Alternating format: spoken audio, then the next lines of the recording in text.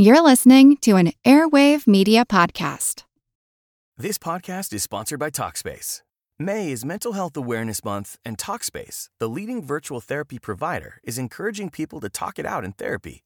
By talking or texting with a supportive, licensed therapist at Talkspace, you'll gain insights, discover truths, and experience breakthroughs that will improve how you live and how you feel. With Talkspace, just answer a few questions online, and you'll be matched with a therapist. And because you'll meet your therapist online, you don't have to take time off work or arrange childcare. You'll meet on your schedule, whenever you feel most at ease. Plus, Talkspace works with most major insurers, and most insured members only pay a $25 copay or less. No insurance? No problem. If you want to make progress toward a mentally healthier place, Talkspace is here for you. Now get $80 off your first month with promo code SPACE80 when you go to Talkspace.com. Match with a licensed therapist today at Talkspace.com. Save $80 with code SPACE80 at Talkspace.com.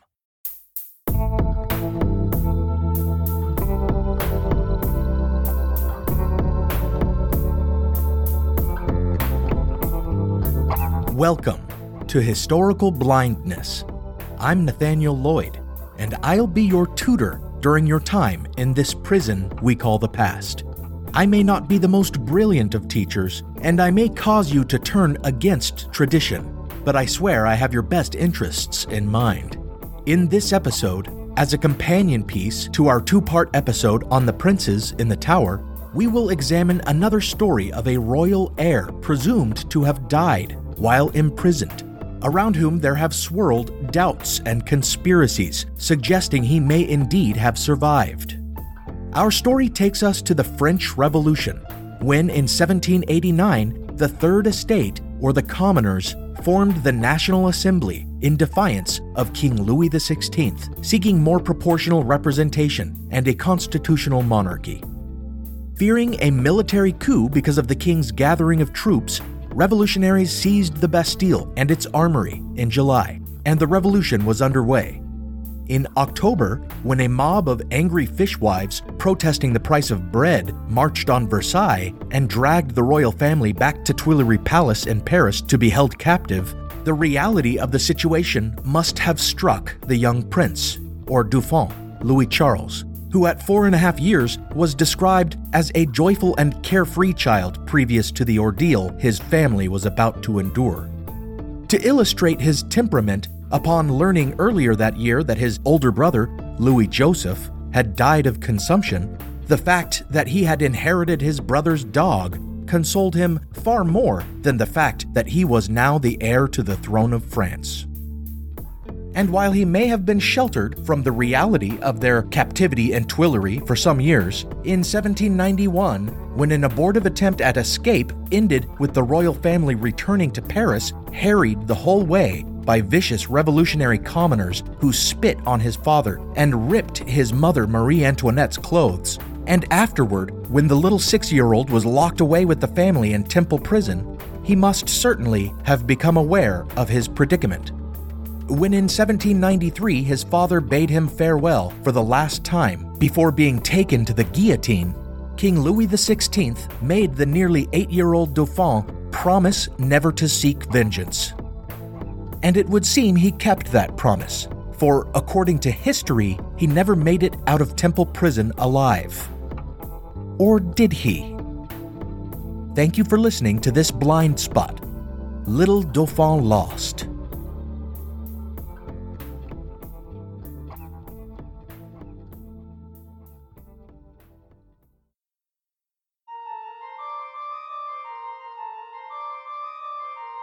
In the summer of that same year, after his father's death and Marie Antoinette telling Louis Charles that he was now the rightful king of France, Louis XVII, the boy was taken from his mother's bosom and made to live with a new tutor, Antoine Simon, an illiterate cobbler who, rather than edifying the Dauphin, proceeded to teach him to curse and sing revolutionary songs.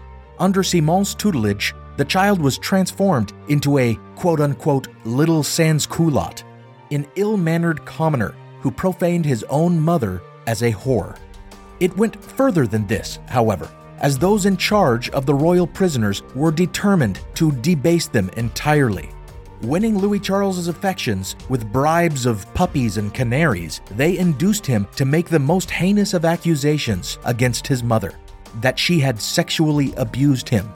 And yet, despite what sounds like it may have been a traumatic captivity, there is testimony indicating that Simon and his wife may have genuinely cared for their charge, as he appears to have been fed well and given a considerable amount of freedom within the prison grounds. However, now began the Reign of Terror, during which Marie Antoinette was guillotined, a fact never shared with the young Dauphin, and much internal strife prevailed among radical factions. In early 1794, Antoine Simon's position was terminated, and he and his wife were driven from their lodgings. At around the same time, other guards familiar with the child had also been removed from their positions, and thereafter the Dauphin was confined in a dungeon alone.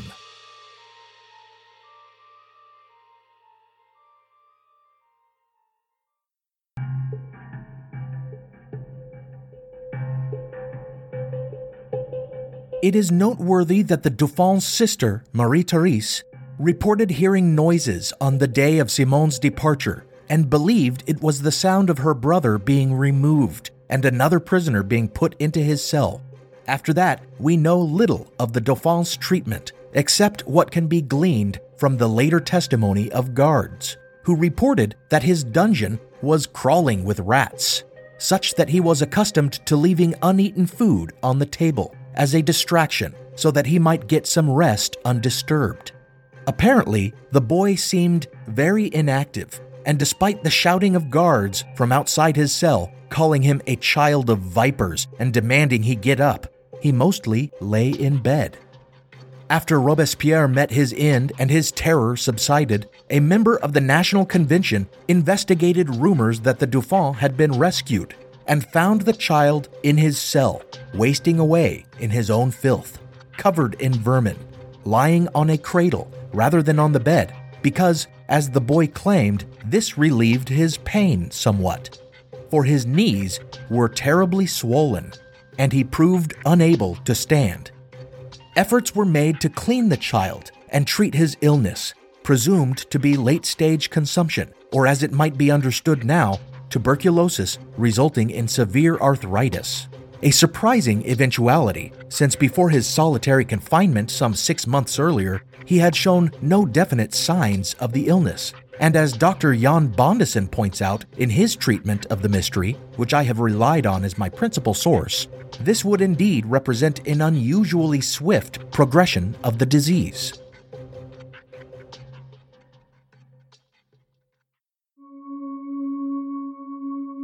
As the prisoner's illness continued to worsen, his guards maintained unusual precautions when anyone called on the child, insisting they not speak to him. And later, in 1495, as the child's illness grew worse and he eventually died, the doctor who came to perform the autopsy, Dr. Philippe Jean Pelletan, was sworn to secrecy about anything he might see during the performance of his duties. After the autopsy, during which Pelletan cut skin flaps away from the skull in order to saw into it, he replaced the flaps and wrapped a bandage around the head to keep the skin and the top of the skull in place. And it was in this condition that his body was identified by the guards and soldiers of Temple Prison. Thereafter, he was shuttled away in a coffin and supposedly put into a pauper's grave at St. Marguerite Cemetery, although rumors abounded that his coffin had been fished out and absconded with, or that the gravedigger had subsequently disinterred his corpse to give him a more proper burial place nearer the church.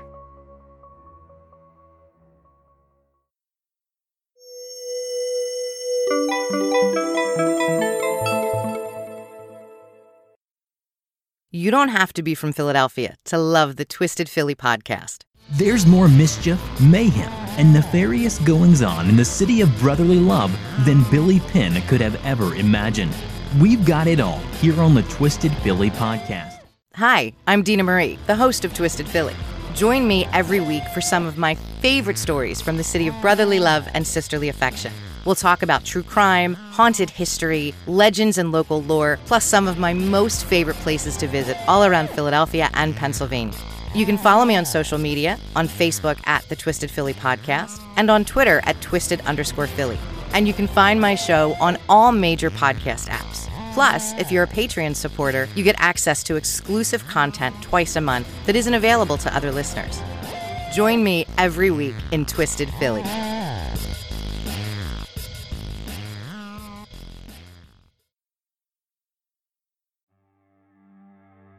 What really happened on the unsinkable Titanic? What made the 1904 St. Louis Marathon the strangest event in Olympic history? Whatever became of missing boy Bobby Dunbar? And who was the child who returned in his place?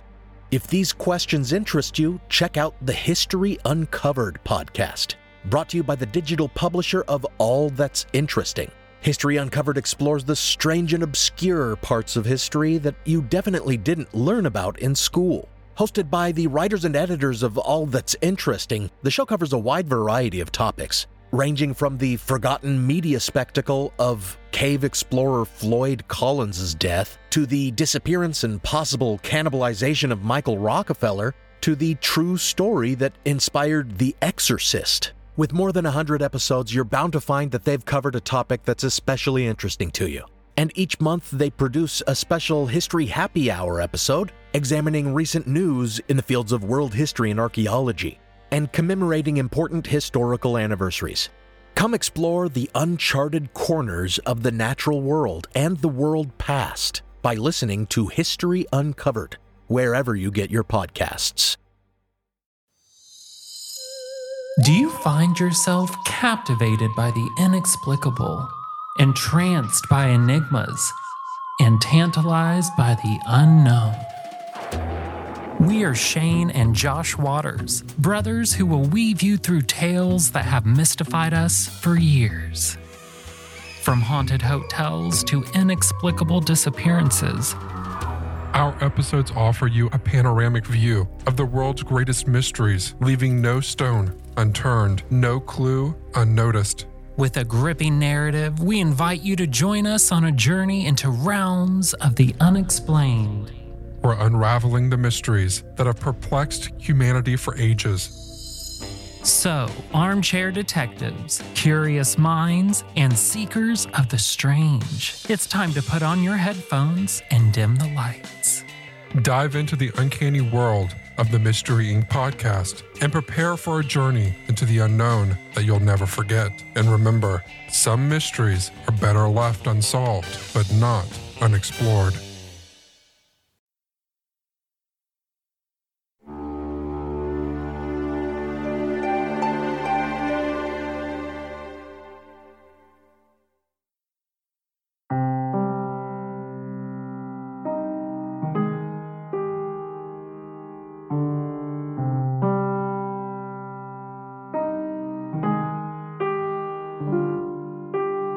The following year, rumors that the prince had not died in prison after all became hard to ignore when a teenager jailed as a vagrant in rural France claimed to be the lost Dauphin, and he convinced many of his veracity, including one of the Dauphin's former guards at the temple, before his father appeared and coaxed out of him a confession that he was just a swindler by the name of René Hervagault. Thereafter, in 1801, author Jean-Joseph Renou-Warren wrote a novel detailing the Dauphin's escape from the temple, and it would go on to inspire many a false Dauphin, just as it appears to have inspired Hervagault to renew his own claims, which now included the tale that he had sought help from Pope Pius VI, and that the pontiff had acclaimed him the King of France and branded his leg so as to better identify him, a mark Hervagault could easily show to prove his claims. Odd that the Pope would take such a precaution when there had been no others claiming to be the Dauphin at the time. But this detail would be taken up in the future by many another impostor claiming to be Louis XVII.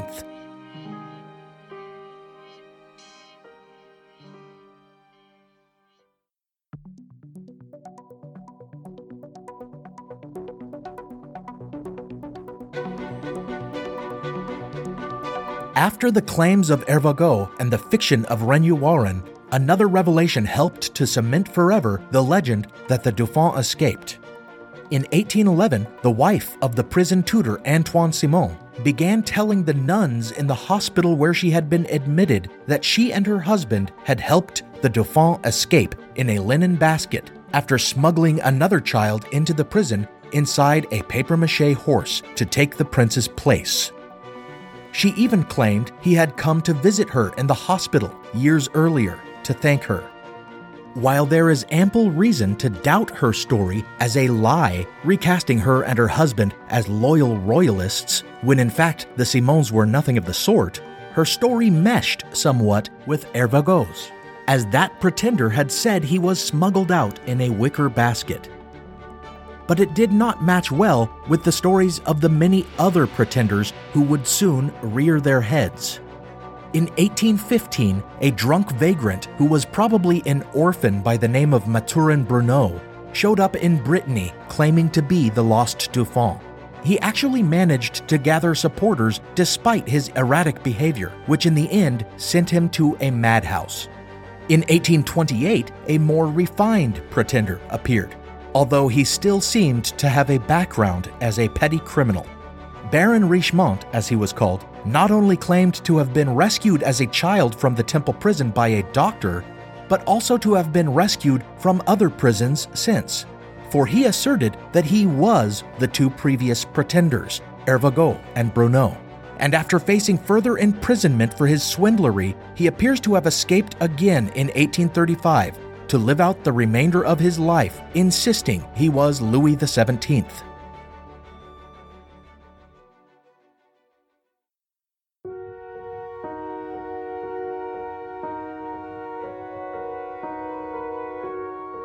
Then there was Karl Wilhelm Naundorf in Berlin, who began asserting he was the Dauphin while Richemont was on trial for his own claims. Naundorf's claim was laughable in some ways.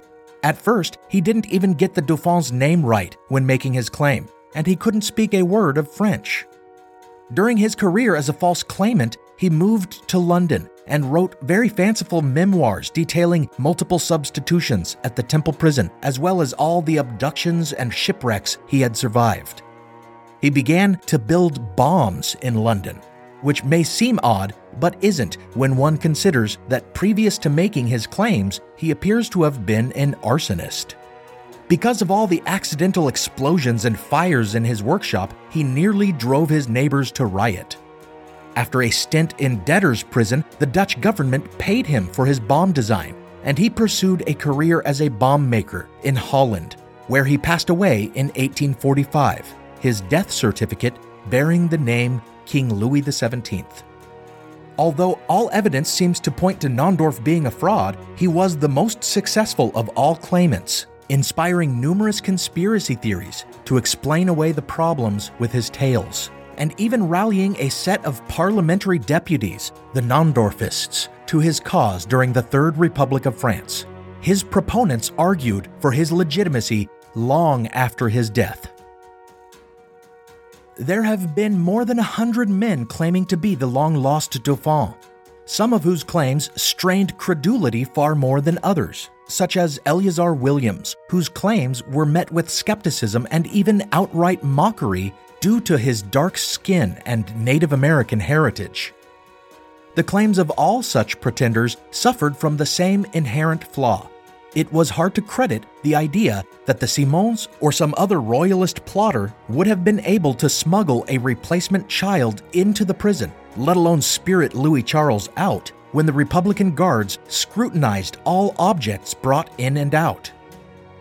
A perhaps more feasible theory is that if a substitution had ever taken place, it was with the full cooperation of the officers on duty, perhaps to hide the fact that the Dauphin, who remained a valuable political pawn, no longer lived. As we have discussed, he seems to have been quite healthy when he was moved from the care of the Simons into solitary confinement, and the rapid advance of disease in the child who would later die there has led many to believe the Dauphin was replaced with a sickly or dying boy. What if this was done to cover up the Dauphin's murder? Some have pointed to a cryptic note of a committee secretary in 1794, indicating a decision had been reached to get rid of the prince, as proof that the Dauphin's captors killed him.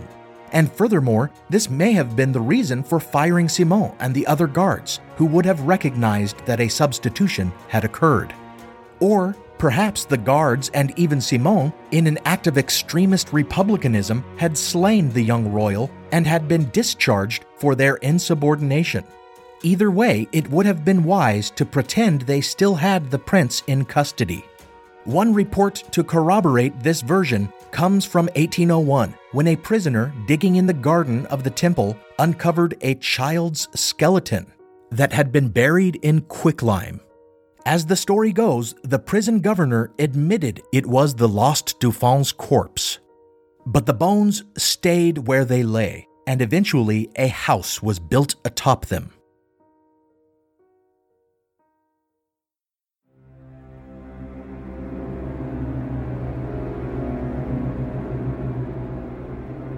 All of these fanciful accounts rely on the idea that sometime just before or after his seclusion in the dungeon, the Dauphin was swapped out for some other child, and it was this replacement boy who died in June of 1795. But there is now substantive evidence that that child was indeed the Dauphin, for it seems the doctor, Peloton, upon performing his autopsy, secreted away the child's heart and preserved it in alcohol. Years later, after the heart had been stolen from him and he eventually regained it, he gave the heart to the Archbishop of Paris, who promised to return it to the lost Dauphin's remaining family. During a riot in 1830, the Archbishop's home was ransacked, but luckily the heart was found discarded among the remaining debris. Thereafter, it passed through various hands before finally ending up in an Austrian shrine to the Bourbon dynasty. In 1998, the heart underwent DNA testing, comparing to hair samples from Marie Antoinette, as well as blood samples from descendants of the family.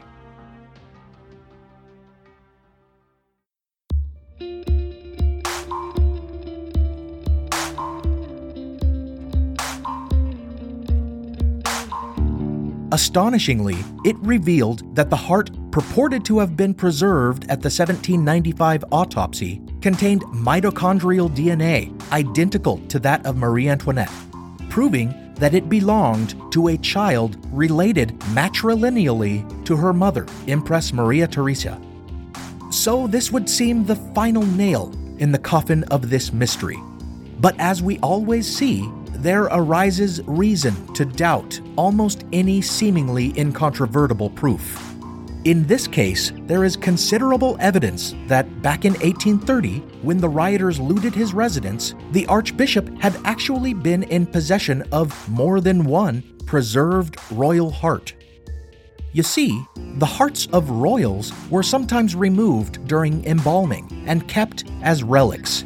And in this case, it seems the Archbishop may have had both the heart from Peloton's autopsy of the child in the temple, who may or may not have been Louis Charles, and the heart of Louis Joseph, the lost Dauphin's older brother who had died before the Revolution. The possibility then remains that the heart tested for DNA was that of Louis Joseph, another son of Marie Antoinette, mistaken among the wreckage of the Archbishop's house for the heart Peloton had collected.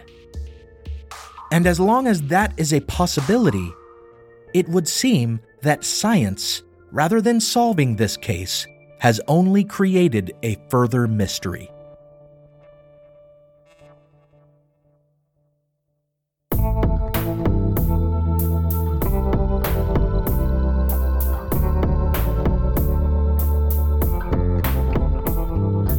Thank you for listening to Historical Blindness, the Odd Past podcast.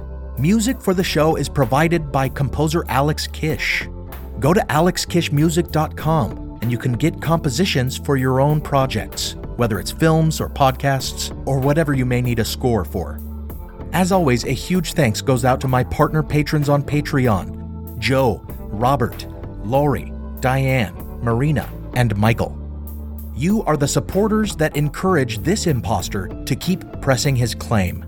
find me on Patreon to support the show and get some perks, such as access to ad-free episodes.